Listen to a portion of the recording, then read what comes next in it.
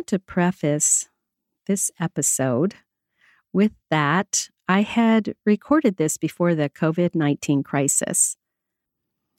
There is one thing in this episode that maybe some of you can't do right now, where your state has a stay-at-home order like mine does. It's still in effect. And you may be really impacted by this crisis. Maybe you lost your job now, or your business is failing or struggling. It's just kind of a shock for everyone. And I want to say how sorry I am if you are in this place. No one would have predicted this. It's so unusual right now. While you're going through this hard time, I want to encourage you, don't waste your quarantine. Use this as a time to increase your craft, to reach out to people. And like I do say in this episode, which I created to help women take some of the first steps, what do you do? How do you even begin? Which is what this episode is about. In this episode, I sometimes hesitate after I say something, or I stop for a second. That's because when you hear a new thought, a brand new idea, something you've never heard before, it's good to have a pause, because what's happening in your brain, which is a physical organ, is creating what we call a neuropathway, a brand new neuropathway.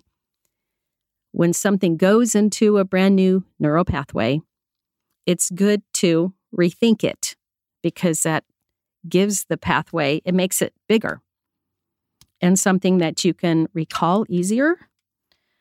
We think of our brains as something that, well, we just think from it. We feel this just mental, emotional. But no, it's an organ, and it's important to know how that organ works, because that organ can help you be successful in where you're going, or kind of sink you. I wanted to share that before you begin to listen to the rest of this episode, with the COVID crisis in mind and how it can help you even at this point in time. My friend was broke. She didn't know what to do or where to turn. I'm Nora Ellen. The reason I began this podcast called Women Starting Over is to help women like my friend who find themselves in financial hardship, like divorce, or lost their job or went bankrupt, or maybe, sadly, their husband passed away. You will love these real-life stories of my guests of how they went from being broke to hope to financial success. If she can do it, so can you. Here we go.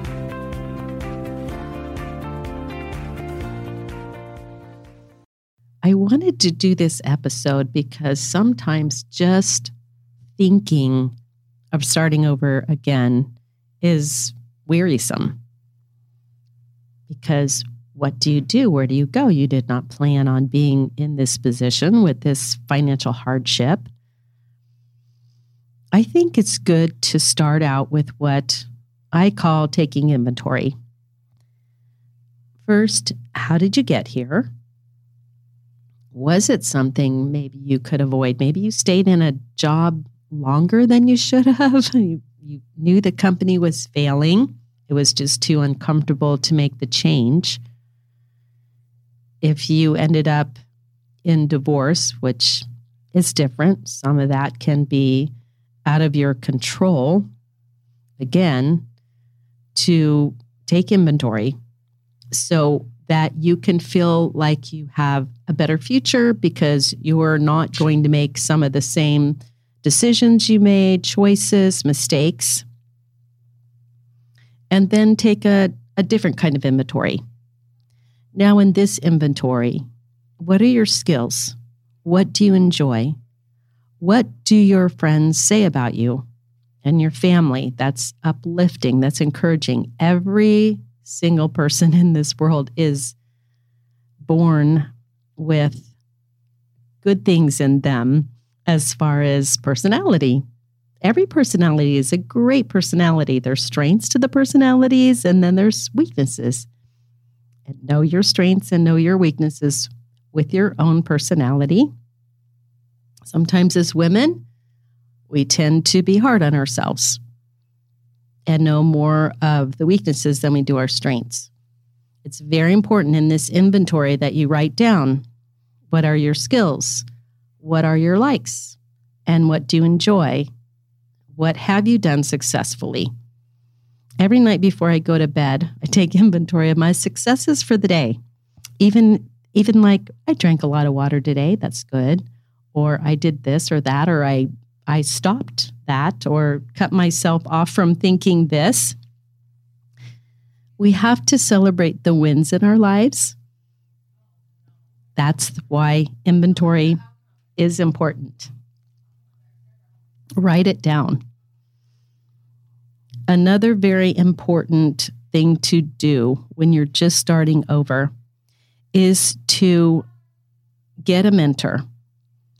When we think of mentors, we think of somebody face-to-face that we know. And hopefully you do have those people in your life. As women, I tend to prefer a female mentor. Sometimes they may not be available. I might not know a woman that's doing what I want to do. Talking to a guy is fine too. There's also mentors that we have more available to us today because of social media, like YouTube. I have a mentor, Sharon Lecter. She lives here in Arizona. I see her now and then at some different activities we're both involved in, but I watch her a lot on social media and I listen to her. There are people like that. Pick your mentors. The in-person mentors, there's nothing wrong with asking somebody, hey, will you mentor me? And yes, there are some mentors, you do have to pay them. If you can afford it, fine. If not, believe me, there's plenty of ways to get mentored. You can get mentored in group settings besides just one-on-one. Ask that person to coffee or take them to lunch. If you don't have the means, have them over for a lunch. Have a soup and salad. Sometimes we think we've got to go out. No, you can have them over, or you can treat them to coffee or meet in a park. People don't expect from you who are true mentors, are willing to pass along what they know and who they are. There's a lot of people that want to mentor, that do it naturally, are happy to give advice. I consider books kind of a mentor. There's different programs, things you can listen to, things you can read and see in person. There's a lot of ways when it comes to mentoring. Make sure you have mentoring in your life. Another very important activity is to be out with people. We also call it networking, but networking can mean different things to different people.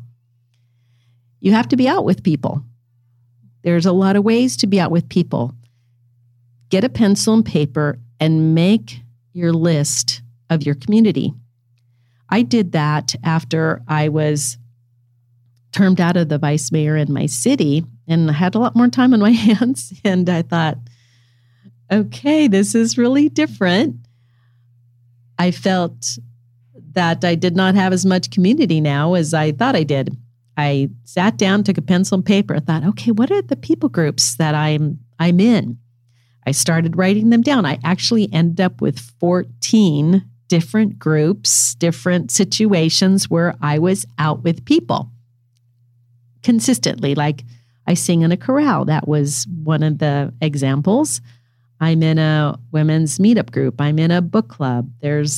And you can expand your networking group, this is the time to expand your networking and the people that you know.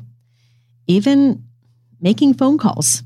It can be in person, but also calling people. Hey, I'm making this change in my life, and I wonder, who do you know that might be willing to have a chat with me over the phone or over coffee? If you're looking for a mentor that you don't personally know, there's somebody that knows someone that you need to connect with. And people are happy to help. Just remember that. People are happy to help. I know you have helped people in your life. There's also other ways of networking that are actually official networking events. There's usually some kind of business work networking events. If you go online and you can check that out. With the networking, just tell people what you're looking for. And people are happy to share. Well, maybe check with this person. And when you talk to them, don't say, do you know anybody that da-da-da? No, you don't want to say, do you know anybody? You want to say, who do you know? Because the other way, do you know anybody that does da-da-da that I can connect with? People tend to just, oh, yes or no. But when you put the question this way, who do you know that la-di-da? Then they have to think of somebody. They, I'm not sure. Well, how about any coworkers? And you wait till they answer. Or your neighbors, or how about your business group, your business club, your tennis club, your church, like that. It's also a great way to get business, is to say, who do you know that needs my health expertise? If you're starting a business, that's what I do and have done with my real estate business. Oftentimes, after you just meet with someone, a client, you can say to them, ask them, who do you know that I can also help? It's a great question. Who do you know about this, or who do you know about that? If you're shy, if you're an introvert, I know just the word networking could make you squirm. But even introverts need people and enjoy people. Do it the way you're comfortable, but also when we're not comfortable, that's when we are growing. It's okay as an introvert or a shy person or somebody who's never done networking before to do it anyway, because the people that you're networking with, not all of them are comfortable either. Some of them enjoy it, some of them don't. And I bet you've been in situations where you went somewhere and didn't think you would enjoy it, and then you ended up enjoying it. But you don't get work, any kind of work, without people. It takes people. No one gets hired by just walking in a company and now they're hired. You have to talk to the HR people. A lot of jobs are found by people we know already. Also, same with your business, with referrals. The best referrals are coming from people that you already know. I say wonderful people refer wonderful people. You do need people and you will have people. So that is the thing of networking, and making a list of the people that you want to network with. The other thing that I think is very important to write down is, what are your self-limiting beliefs, so you can release them and so you can let them go? And what is the opposite of that belief that you can train your mind and yourself to now think and now believe? I have dry erase boards around my house. They're actually decorative dry erase boards. One of them says, where I focus is where my day will go. Another one is doing hard work versus inner work. And in this time in your life with starting over, your inner work is really important. What you think about yourself, your thoughts of, if she can do this, so can I. That's what I want your thoughts to be, very positive thoughts. I have another thing on my board that says about the power of gratitude, to always be thankful all day long for the little wins and the big wins, the little successes and the big successes. Like when I wake up in the morning and I go to my freezer and I'm putting ice. Some of us have ice makers, and I'm thankful for my ice maker. I'm thankful for clean water. And thankfulness lifts our strength. It is so strengthening. I didn't really realize how strengthening gratitude and thanksgiving is. There's something that happens to us physiologically when we are grateful and we are thankful. Because when you're in this place of starting over, it can be tempting. I almost want to say easier, but tempting to go into what I call the zombie zone. To zombie out in front of the TV. To zombie out with video games. To zombie out with your iPad playing solitaire. It might be comfortable in the moment. And if you have to allow yourself to do that, just put a time limit on it. I did that after I got divorced and I was just devastated. I was so sad. I just felt like I could hardly lift anything, do anything. I would allow myself, okay, I'm going to sit here and watch TV, but when the commercial comes on, I'm going to get up and I'm going to empty the top part of the dishwasher. Something realistic that I could do.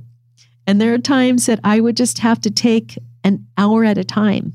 Friend, you might have to do that in this place that you are in starting over, is you just take an hour at a time. Also, write down what you want. What do you want? Know what you want. And you write those down and you put them on your bathroom mirror.